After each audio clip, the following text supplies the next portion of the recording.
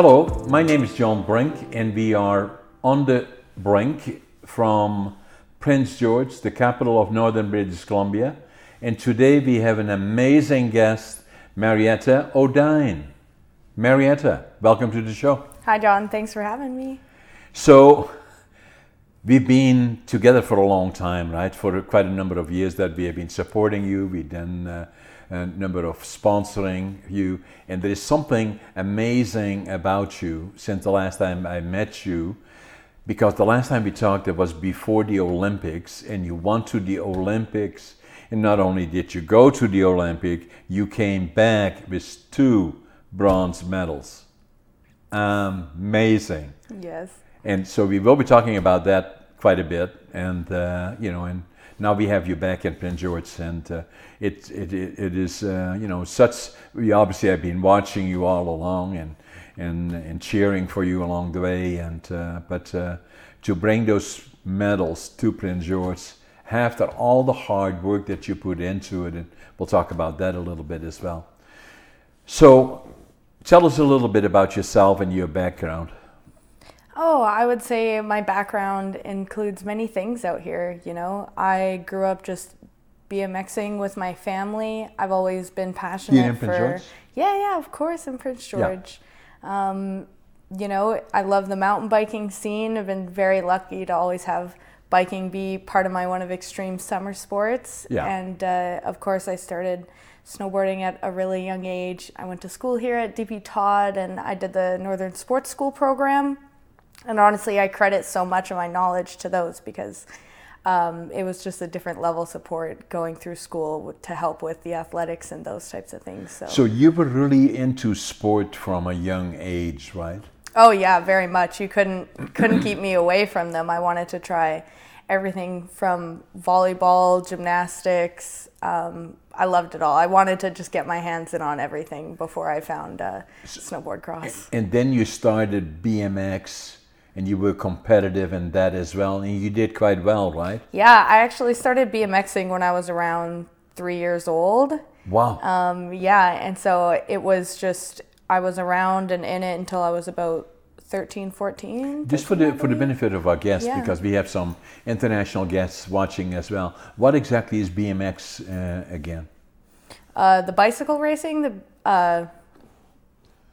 I wouldn't say I know what the BMX stands for. No, but it is biking in rough terrain. Yeah, and with challenging terrain. It basically has the rollers and berms, and you're on a flat track made by dirt, and you're with quite a few other people, and so snowboard cross is actually pretty relatable to that sport on snowboards. Yeah, and so you competed then already as well throughout Canada and also internationally down in the States? No. I was just young. Did some, BC tours. I think I did a few nationals when I was younger, but nothing too crazy with it. It was very much for fun when we were younger. So how did you get into? Where did you go from there? From BMXing, you were young and then got into the sport, and then.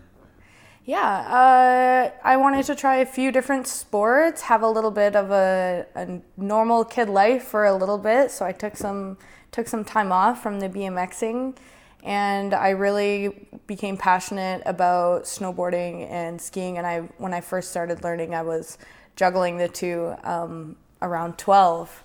And so once I really picked up on the snowboarding, I wanted to do it full time and not do both of the skiing and the snowboarding. And the BMXing kind of got left behind from. But it was good training, and it kept you very, very fit and ready for the next step, right? Yeah, very much so. We were a very active family from a young age. It was, even if we didn't continue with sports, it was always important to us to have you got sports siblings in our lives. Yeah. I have 2 brothers. One of them passed away. Yeah, and that was very unfortunate, right? That happened in 2020.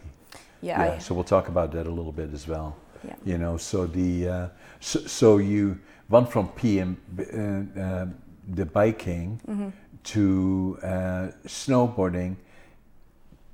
Snowboarding cross. Yeah, snowboard cross is the sport. I know about boarding on the road, then snowboarding, and then it goes to another level that is cross. Yeah, there's tons of snowboarding disciplines. So we have half pipe, slalom, and slopestyle, and then of course border cross. Are they all part of the Olympics?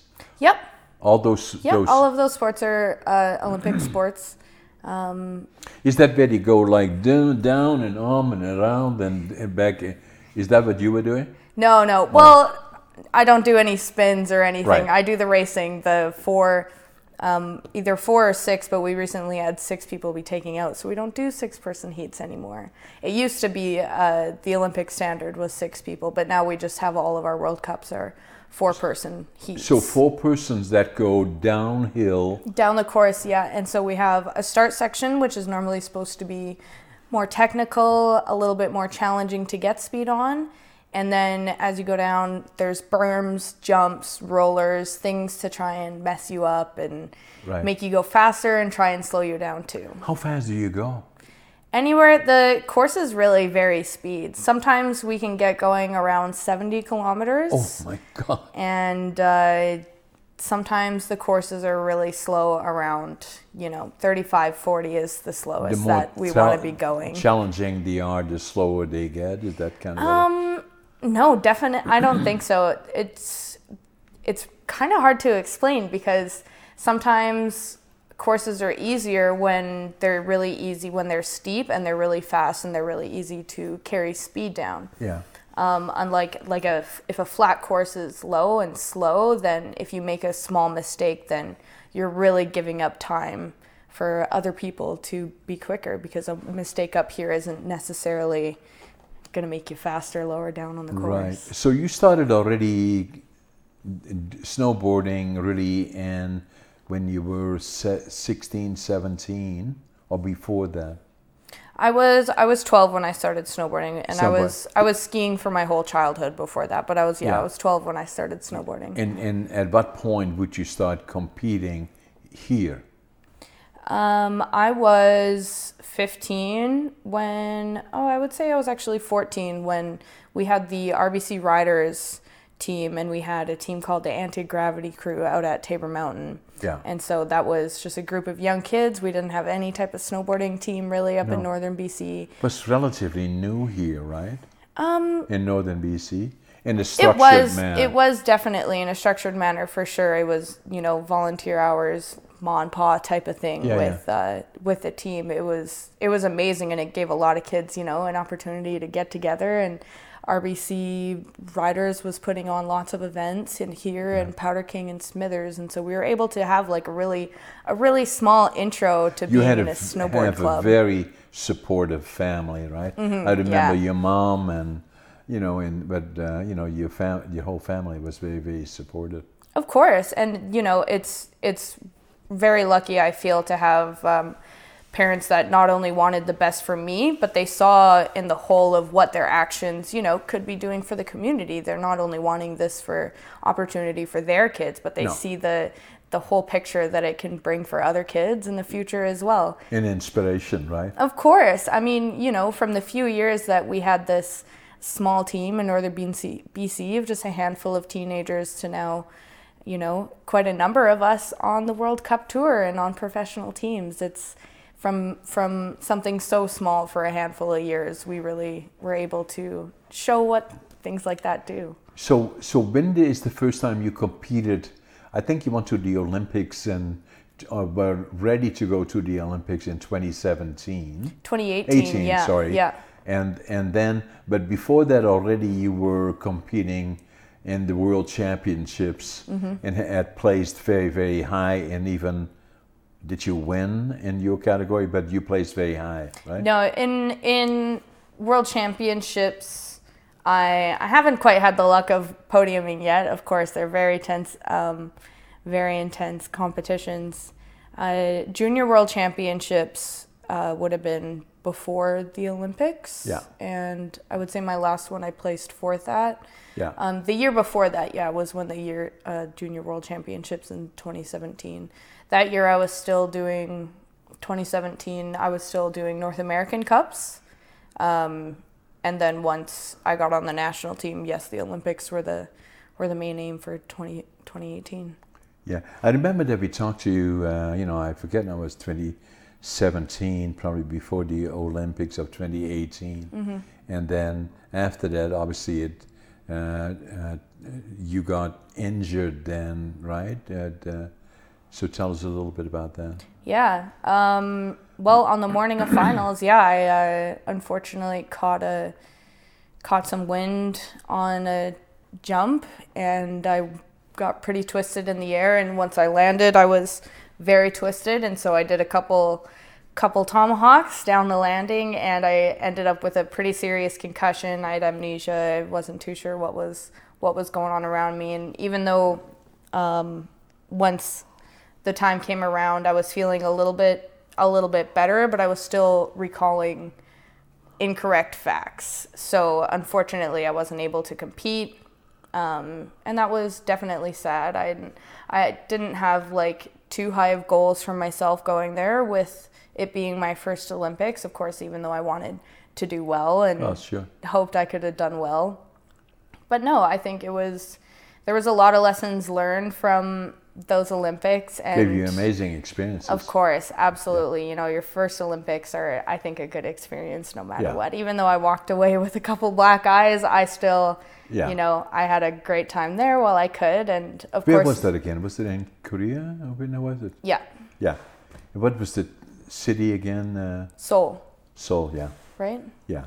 So that's where the Pyeongchang, Olympics, or what they were called. But the main city, I'm pretty sure, was Seoul. So after that, you came back and started recovering first, and then training again for the next Olympics.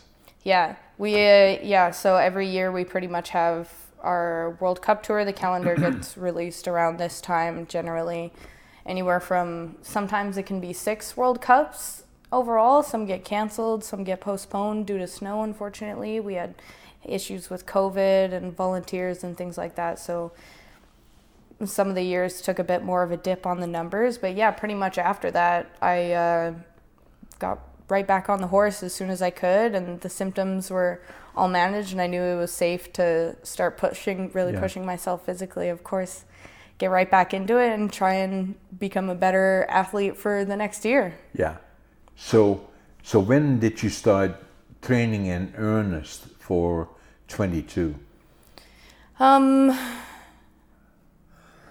I would say that's definitely a hard question. I know our goals are always focused on, for sure, being like in a prime spot for the Olympics. Yeah. But every year I would say we're definitely pushing ourselves harder and harder for the next season. So it's kind of hard to measure a lot more just for the Olympics, because every year we are giving it our 100% to be exactly what we want to be for the next season. It was on your mind, though, as a goal and objective. Of course, absolutely. Yeah. The year before last year, I didn't have a great season. It was a pretty rough season with results and with the coaches. And so I made a switch. I switched off of the national team onto the BC team. And so after the year that I had, I wasn't honestly too sure what to expect out of myself for the next season. Right. I knew that I wasn't done competing, and I knew that I wasn't over my career whatsoever. I just knew that I needed a more positive environment change, and the coach that I knew I could work with really well and really could see myself achieving my goals with. Very important. So yeah, of course, I started as soon as the summer came and I had made that decision. I started to work to become, the happiest self and the best version that I could offer this team. And really, was that COVID then at the same time? Yeah, definitely, for sure. Because it was only, this past season when I switched. And so you kick into high gear, of course, the summer of the Olympics, like the summer going into the Olympics, you really kick things into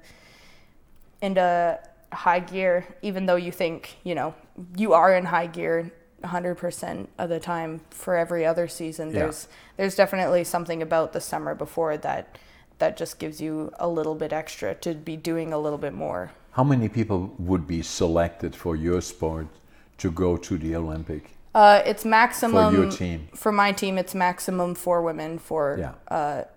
And of those, 4 are competing, or Yeah, so it depends on a lot of things. It depends on how many spots we earned from the World Cup circuit. okay, that's where it comes from, right? Yeah. And so, we could be unfortunate and not have great results for quite a while, and Canada only gets 2 spots to be How able to many send did 2 you guys women. have? We've been able to earn all 4 spots. Yeah, so there was a benefit, right? Yep. So we had all 4 women go, and then we had 3 spots earned for the men. So 3 men went. Yeah, wow. And then, the other thing that you did is you won the 1 bronze in the single, and then the other one in doubles with another one of your Canadian friends. I forgot the name now. Elliot. Yeah. Yeah. So. Yeah, that was great. It was our first team event. It was, well, not our first team event. It was the first Olympic team event. And me and Elliot have done quite a few team events before. Unfortunately, our one that we had the last best shot at was World Championships. And unfortunately, I took myself out at World Championships. So the next opportunity we really got to prove ourselves was at the Olympics, and it was I'm so happy that I was able to stay on my feet for them. Yeah. Even though I felt we had some combat in the last round, I was really happy that I was able to be able to get up and come back with a medal for him. My God! Now, the name of the doubles is that. It's the team event. Yeah, the mixed team event. We used to have it where it was male, female, or so now it is male to female, but when it was originally introduced to the World Cup Tour, we had it 2 females. Yeah. So there was a male category and a female category of the team event. Yeah. And that was really fun. It did take a fairly long time, and it's such a fun event. It definitely takes a lot less time because we don't have the time trials and a lot less people and a lot less heats as well. So it's so much fun. Even though it's as serious as the individual event, a lot of people feel like there's less pressure, but I feel more pressure definitely during the team event because I don't want to let my teammate down, but also I feel like it's so much fun because not only are you living through their race, they're also going to be living through your race. So there's a really fun shared environment on those days. And the way it is done is individually then as the 2 together, you race together, or how does that work? So it's the men go first, and so that starts off in basically the original Bordercross format. It's riders ready, attention, and the gate drops within 5 seconds. And so they have a regular gate start. They go down, do their race, cross the finish line, and we wear these transponders on our ankles. So when the guys cross the finish line, you can see, and there's splits down the course, so you can see who's in first, second, third, and how far apart. And so it's pretty much like a relay. When the guy crosses the finish line, all of their times are tracked, and then that gets relayed, the start gets reset, and then it goes riders ready, attention, and then the gate will drop in the order of how the boys crossed the finish line before you. And so there can be, half a second, 0.1 of a second, or it's a maximum of 4 seconds, pretty much. I would say that the gate will drop afterwards. Quite a challenge. You're either racing right beside somebody, or you're being chased, or you have to chase them down, and it's a lot of fun. Yeah, and so was that the first time that the Canadians won medals in the snowcross? No, definitely not. We have Maëlle won gold in Vancouver 2012. Okay. And, if I'm not mistaken, Dominique won silver in Sochi. Yeah. Yes. So we are well established then as a competitor on the world in the Olympic team. Yeah. So where do you go from here? From here, really, I'm trying to get the new life in order and get this summer schedule down. Training started off already. I just had fitness testing this past weekend. Okay. And so I'll be home training for a while, doing some work. And we have some camps in Sun Peaks. And then before we go to South America in August. And then there'll be a few... South America in August? Yes, yeah. For how long? It'll probably around 10 days, 2 weeks. It'll be a shorter trip. I brought some snowboards home to try because I finally need to get some new snowboards. I've been on them a lot longer than I would say a normal female would, or male really. The men go through their boards a lot quicker than the women do, but I've definitely had these boards for a long time, and they're a little bit smaller than what most of the other women are riding, but I've been so passionate about these boards and I've had so much fun on them for the past years. I'm excited to try some new ones, so I'll be bringing 2 very different cut snowboards down to South America. Where are they made? They're made in, where is Oxus? They're Swiss snowboards. And so Oxus is pretty much just a small shop out of there, and Marcel is the main man. And here in Canada? Or? No, in Switzerland. Okay. And they just make them pretty much custom order. They have a few Yeah. that they are just already all mocked up, but everything they make is generally to custom order. Yeah. And so where do you go in South America? Lots of places. We had a World Cup in Ushuaia once. That was a great time. We generally end up we land in Santiago. Sometimes we'll be up at El Colorado. We go down to Pucón, which is a really fun little town. I absolutely love it there. It's one of my favorite places to go. Yeah, we do a lot of, I would definitely say a lot of driving around. Yeah, they definitely do. We've been going to lots of those places for quite a few years. And when you find somewhere that definitely works, you generally stay in contact with those, with the companies and the camps that they put on, because it's nice to go back to things that are familiar and that have worked in the past too. Makes sense, right? Mm-hmm. So do you go to Europe as well to compete? Yeah, actually, I was gone for 6 months over this past season. It was almost 5.5 months before I came home. We were away for Christmas and everything. It was kind of this year, the reason why we did that, because it's kind of been logistical nightmares traveling with COVID. It was like especially now. Somewhere around $4,000 were spent on just COVID tests. Yeah.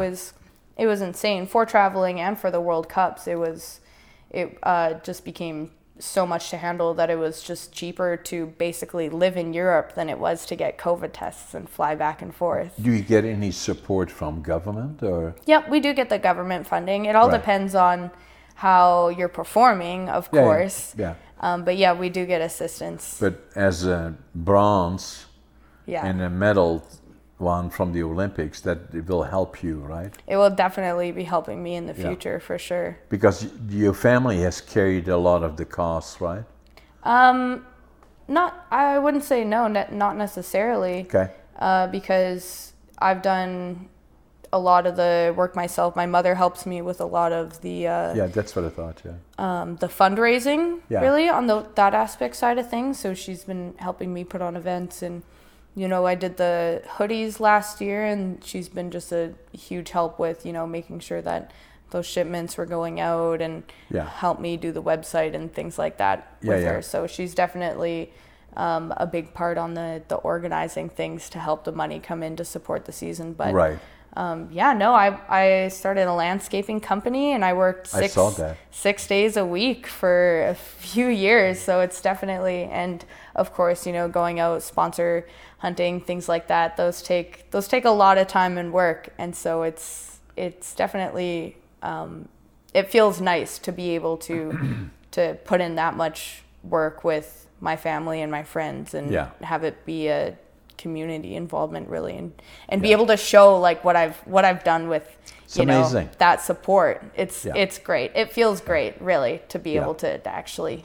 really show for it, even though people, that's not necessarily what they're looking for when they're sponsoring a young local athlete, but Yeah. it definitely it feels good, to hopefully inspire them to come to future events, fundraising events, or even younger athletes that are having a bit of a community event that they're not too well known. Yeah, I think we've been there for you for the last 4 years or so. Mm-hmm. You guys have. I was looking at some pictures of us standing together in when you were fundraising, and I think there must have been in 2017 or so. Mm-hmm. 5 years ago. Yeah. And so there's a lot of cost involved, and obviously you're actively fundraising as we speak. Yeah. Yeah, the hoodies are still selling, and the jackets, and I'd like to do another style of like comedy event dinner that wasn't really able to be done lately with all the COVID and things like that. Lifting now, it's looking like hopefully our numbers will stay good and we'll be able to do something like that again. Because I really enjoyed it.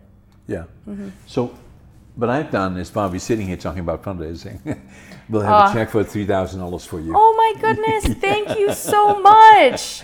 That's a lot. Oh man, thank you so much. That makes me so happy. We'll give you a big hug before when the cameras or when we have the things off. Thank you. Obviously, we'll be proud of being part of your team, and you're part of our team, and and we want to be there for you.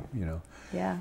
So, that then being said, now we go forward, and you're getting ready for the next step. So you were in Beijing. What is the next Olympics? The next Olympics is Cortina in Italy.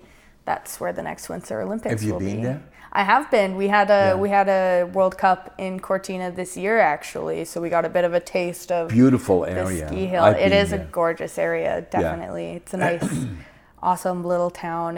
I'm very excited to see what will happen. Of course, the Italians have a very passionate crowd and very passionate athletes and successful athletes as well. Yeah. So I can imagine it's going to be a very insane event. The course that they had there was really fast and really crazy, and so I'm really excited to see at how that course is going to evolve over the next few years. Going into the Olympics. So they are already getting ready for it, right? So they because the lead time 4 years is not a long time. No, definitely not, and definitely not to 26, right? Build the Olympic size course for sure. There's a lot of things. All the infrastructure around it. Yeah, the infrastructure for sure, that takes a lot of time. I mean, mostly things like the dirt work, opening, falling trees, fixing slopes and things like that. Yeah. Because there's obviously a very high standard that they're looking for fairness and things like that at the Olympics. What did you think about China? Because this was just in the middle still. Mm-hmm. Not quite maybe, but still very much in the COVID period. Yeah. How did that all kind of... Honestly, I feel like traveling and being in our Olympic bubble, it's generally a completely different world than I feel like normal life. So we're able to, I feel like we were able to move, I wouldn't say so much easier, but it was comfortable because the airport wasn't undergoing any other operations other than bringing in Olympic athletes, making sure everything's sterilized, we're getting the proper testing, things like that. So we arrived, we would get our tests. We had to wait at the airport until we got our tests, and then we got on a bus. And then it was like a 4 and a bit hour bus ride to our village up at the mountains. And then we had just a mouth swab testing every morning, and so every day, yeah. Mm-hmm. Yeah. So the testing on the mouth, or did you have to go your nose, or the testing? I'm pretty sure it was just the mouth. Yeah. Yeah. And so they did that every day, and then from there on in, it must have been a different setting because there were virtually no audience.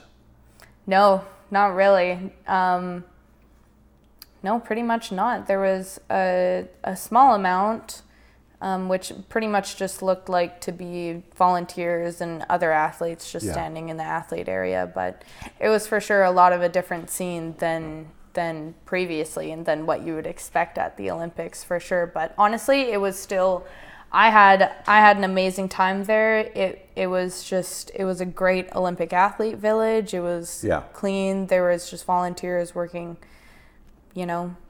constantly. They had everything that we needed really, and it was they did a great job with it. How many people in the Canadian team? Were they all together in one area? No, so this was the same way in Pyeongchang. We there's basically a group of athletes that are in the city, and that's basically a city village, and the group of athletes, that's the mountain village. So our village was all the skiing, biathlon, snowboarding events, anything that basically had to do with skiing or snowboarding. We were basically all on the different side of the map than the bobsledding, the speed skating, and all things like that. So unfortunately, we were a little bit separated like that, but we do have like the Canada House. I'm not too sure actually how many athletes are on the Canadian team, like as of total in all the sports. It's a lot. Generally, I feel like we normally have one of the higher numbers. But it's a really, really familiar place, and it's really cool when we all get to, hang out in the Canada House together. Because we never really get opportunities to do stuff like that. And especially in a setting where there is no audience really, and to have that interaction is still very, very important, right? Yeah, for sure. For sure. It definitely makes for a different type of energy on those competition days. Right. So what's next, Mariette? What is the next thing that you're going to be doing? I would say, there's lots going on constantly. I would say the next big things are, for sure, the South America camp. That's going to be really fun and exciting to get some new boards on the go and get some ideas going that way. And so the main focus throughout this summer and this goal is focusing on World Championships coming up next year. So when are those? World Championships will be in January, I believe. In where? Georgia. Georgia. Interesting. Yeah, I had a lot of fun there last time. It was definitely interesting, but the weather was amazing and the ski hill was super fun, and it was a very different experience. So it's funny listening to people's reactions sometimes, because they're like, Georgia, why are you going snowboarding all the way over in Georgia? And we're like, they're having a World Cup. And it's amazing the experiences that we get to and experience different cultures just from being a snowboarder, even though we are athletes, that's generally like where our minds come from, is we're just like, this is awesome that we're getting to do these things through snowboarding. Yeah. And you're getting to know a lot of the other competitors, I presume, from different places of the world, especially once you come out of the Olympics, and somehow you become close and closer, right? Of course. Yeah. Oh yeah. I mean, your family on the World Cup tour, you're spending so much time with them every single year, and not only are you spending a whole bunch of time with them, you're watching them grow as you're growing as well. And sometimes they're closer competition, and sometimes they're a little bit further, and you definitely build a close relationship with these people. Some are just competitors, and I would say everyone, of course, as in life, everyone has their close people, and everyone has a bit of a competitor for sure. Well, because that's what it is all about. Yeah. Right? So is there still a very active snowboarding community here in Prince George now, or in northern BC? I would say definitely, yeah. Unfortunately, I think COVID took some heavy tolls on the mountains, and this year I know we had a lot more snow towards the end of the season, but it seems like those things we're suffering a little bit through COVID and our winters warming up. But I definitely believe that we're an extremely passionate outdoors snowboard and ski community, and sledding as well. Yeah, and then and then in Canada, are the Canadian Championships and all of those things too, or are they mainly the world ones that are where all the competing takes place at the higher level? we have. So last year there was no North American tour due to COVID, and so that even though it doesn't affect me, I saw the effects of it very heavily, because from the following year, there is a lot of people that didn't come back, that programs were failing from not being able to go to the competitions. And, unfortunately, all the restrictions that COVID had, of course, they were had on, kids' careers as too. Exactly. So it was sad to see that, because now you look at on the developing side of things, if you have that taken away for a whole year, and communities like ours not being able to host events, and the interest really can really dissipate quickly from things like that happening. And so hopefully over the next few years we'll be able to get it up to the same level of competition and athletes that was once on the North American tour, because those are our feeders into the World Cup tour and onto the next generations of the Canadian national team. And we saw here how much it helped our little snowboarders in northern BC and Prince George, from just being able to have all those steps at the right time, really. And so I'm hoping that we'll be able to get back there at some point to show the interest. You see, you being here, sitting with me here, podcasting, downtown Prince George, did you bring your medals? I didn't. I'm sorry. I'm so sorry. No. I thought I was supposed to, and I got a little bit busy. I forgot. Honestly, I haven't looked at them in quite a while. They're actually sitting at my mom's house. No worries. Maybe we can lend them for the next time we have a podcast, and we'll bring you back again. In the next 6 months or so. Mm-hmm. So the other thing the point that I was going to make, and that's why I thought I'm not trying to put you on the spot, obviously, but to think for those people that are watching, far and wide, we have a lot of people are watching these podcasts, probably 20, 30,000 people, and they are podcasted all around BC and beyond. And obviously people online are tapping in as well. Mm-hmm. It gives them inspiration to see somebody like you, who was a medalist in an Olympic Games in Beijing, China. That's like just today. And sitting here and talking about it, the message that generates from it. But if you work hard enough, everything is possible. Of course. And if you are committed, no matter where you live, who you are, and what you think you can or cannot do, people like you are an inspiration. And that's why it is so important for us to have you here talking about it. And then also an example, I was quite involved in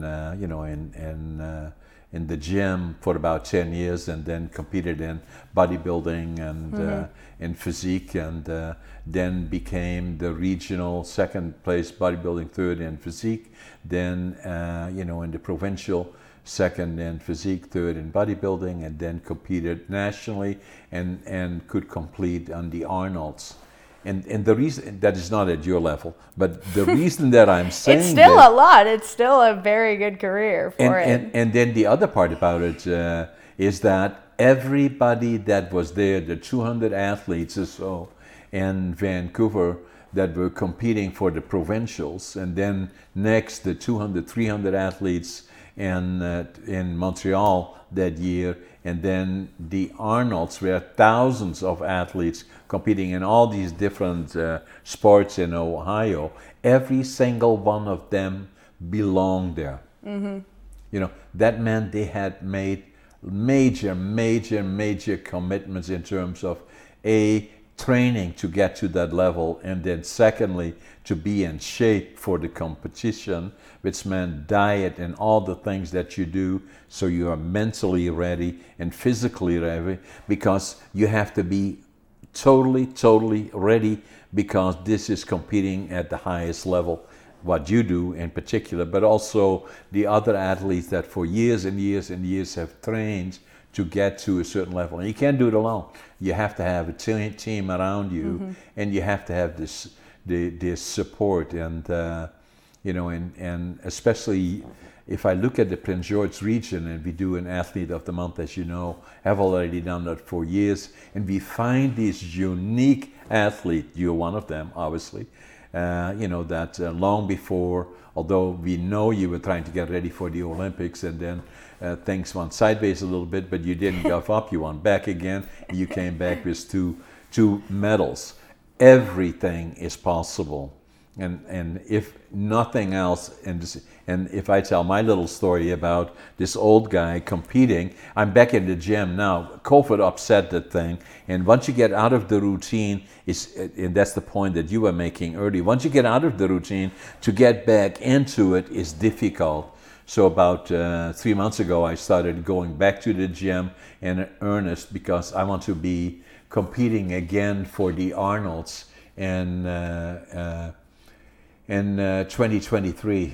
So, and then I'm 83, which makes me by far the oldest competitive athlete in the province, I believe. Yeah. That's quite the feat. But everything is possible. Yeah. That's the point. And that for those that excel and far beyond that in terms of what you have accomplished, it takes a lot of money and a lot to not only get that, but to stay there. And and what we are trying to do is find those athletes that not as Olympians, but ones that are working so hard as they kind of go up the ladder of whatever sport it may be, to inspire them, help them where we can, give them exposure, and and what is important in your particular case, I believe, as you actively doing fundraising and all the other things that are, we should talk about that a little bit. So you're fundraising right now. Obviously, we have stepped in again this year. We challenge all our guests that are watching. Marietta is an Olympian that again is getting ready for the next challenge, being in Italy in 2026. And obviously it takes a lot of money, and this is the opportunity to step up to the plate and help making sure that that she has the liquidity and the funds that are available. She'll be knocking on other people's doors. I want to challenge my fellow business people, not only in the lumber industry, but in the real estate and all the other things that we do in northern British Columbia, but throughout British Columbia, to support those athletes that that are putting so much effort in it to reach that point, and that if you stand there, with your medals, you represent everybody. Of course. Yeah. Thank you. And yeah, for sure. I think like a big point that a lot of people can sometimes miss is even though I was able to go to the Olympics in 2018, that kind of brings that Team Canada title with it, and people think once there is that title, then you have kind of all the money flowing, and all your flights and travel expenses and things like that are covered. Like, oh, you've made it, like it's done, right? You're professional now. And really it's so far from being that simple, unfortunately, unless you're constantly winning events. And those are the Olympic athletes that aren't necessarily reaching out for the few and far for the smaller between. Yeah, exactly. Yeah. And so those can definitely shy away smaller and bigger companies, because there's a bit of I wouldn't say so much of a stigmatism, but just like an unknowingness of behind how much support the athletes actually get. And it really comes down to just, giving the athlete a chance to be like, this is how much this season actually costs, and having those face-to-face connections to, genuinely asking those questions if they ask you to come in or have a chat with them about it. I would say give them the time to share their story, because you'd be surprised. So, and we want to do that on my podcast, so that we are challenging others, certainly I'm sure we will have because we will make sure that a lot of people will know it, and it will be seen across the province. And, so tell us a little bit more about those people that want to help and donate to your, fundraising. And so how can they do that, or how can they look something up or go online or do? So you have my website is just my name, Merietta.com. So Merietta, maybe just spell it just to make... Yeah, MERYETA.com. .com, okay. Super easy, yeah. Well, I wouldn't say my name is the easiest to spell, but... Right. And pretty much all of the handles. And if I'm ever doing, new hoodie releases, new fundraisers and events. Talk about the hoodie releases. That again is something that you produce. Yes. And it is sold. And is that on your website so that people can see it? It is fully run through my website. It's pretty much just done by what we have in stock now. And does it have an emblem on it of some sort? It does, yeah. So it has a small maple leaf logo with my signature through it, which is my logo, my athlete logo. Yeah. And then on the back of the hoodies, there's 2 different types of hoodies, and then there's a male and female jacket. Okay. And I spent the summer designing something that I really wanted to enjoy to look at, but also something that really captured the essence of home to me. And so I spent a while on a piece that had mountains, a paddler that would go out fishing with a waterfall. Yeah. And so it captures basically, to me, it captures the essence of like summer and winter in northern BC. Beautiful. And how are the pictures on your website? Yeah. Yeah. And then what's the cost of them? They were, I haven't looked in a while, actually. Okay. I believe they were $60. Okay. Not outrageous, but no. It goes They're great quality. We got them sourced from locally in Prince George, so... How much better can you get business helping businesses, really. Yeah. I mean, that's what I try to do. And that's so appropriate. Now, the other thing that you have is what else? Jackets, you said? Yeah. So tell us about that. Those are basically fully... not totally insulated like a puffy, but they're nice and warm. They're basically in all weather. You can work in them. You can run in them. Is your name on it somewhere? Or? They are the same as the hoodies, so they'll have the print right above the chest. Basically, they have a small logo, and then they have the print on the back. Okay. And then the prints are done in either gray or in white. And they're made locally. Choose. Yep. Amazing. Eh? Same. Yeah. Yeah. So they are available, and on the website, and if they get a lot of people calling for them, then we'll make more of them. That kind of a thing. Of course. Yeah. And they should definitely be keeping their eyes out for more to come for the season, new additions. Yeah, because you're now well on the way to 2026. In the meantime, there will be a lot of cost, and and after. You stepped up to the plate and brought 2 bronze medals to Prince George. Yeah. So now it's an opportunity for all these other people that want to be supportive. Don't know always necessarily how, but we want to make sure that they can understand what they can do to help and why it is so important that, government is part of it, but there's a huge amount of cost that have to come from other sources. Of course, yeah. Absolutely, really. And especially, last year, I knew I definitely was taking my own risks that I was well aware of with leaving the national team to a private thing. And one of those things that comes with is the cost of paying for the private coach and the private coaching and those types of travel expenses too, because on the national team, obviously, all of those things are funded. Of course, you get the coach's salary and all of their travel costs. More. Of course, yeah. And then how about the boards, the skateboards that you the snowboards? Sorry, snowboards. Yeah, it's all right. Sorry about that. They're definitely expensive. Oxus is one of the more expensive ones. But you have to have the right equipment, right? Yes, and I absolutely love them. So how much are they? They're around 1,100 Canadian. Yes. They're about You got how many have you got now? Or? I have 6 right now, and that took quite a few years to compile that amount. Yeah.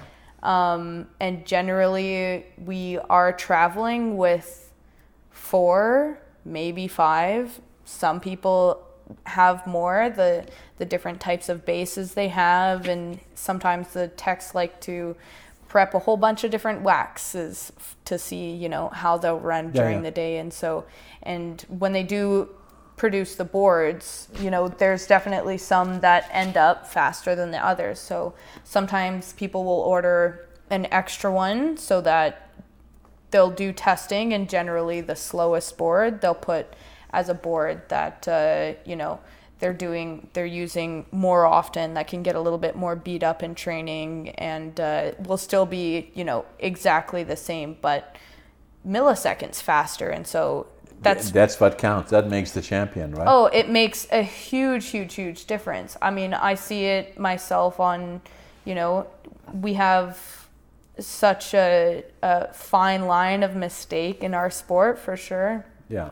And things like snow prep and what the wax that we have on our bases, as well as the top coats that the wax techs are doing. And so if you have a board that, doesn't really matter what you put on it, isn't going to be going fast. That's a huge difference between, you never making it into top 16 and you only getting 4th, and then you getting on the podium consistently. There's a lot of things that come into play that make the winners winners. So we want to buy you your next board. Yes. As well, yeah. So in addition to the donation, yeah. Really? Yeah. Oh, that's so nice. I don't have them ordered yet. I don't even know which one I want yet. So you let us know awesome. when, so we'll buy a board. We want to again challenge, the people that have been watching this, to help step up to the plate. It's an opportunity to showcase that, you are being supportive of athletes that give it all and inspires others. Mm-hmm. So, Thank you. Thank you for being my guest. Of course. Thank you very much.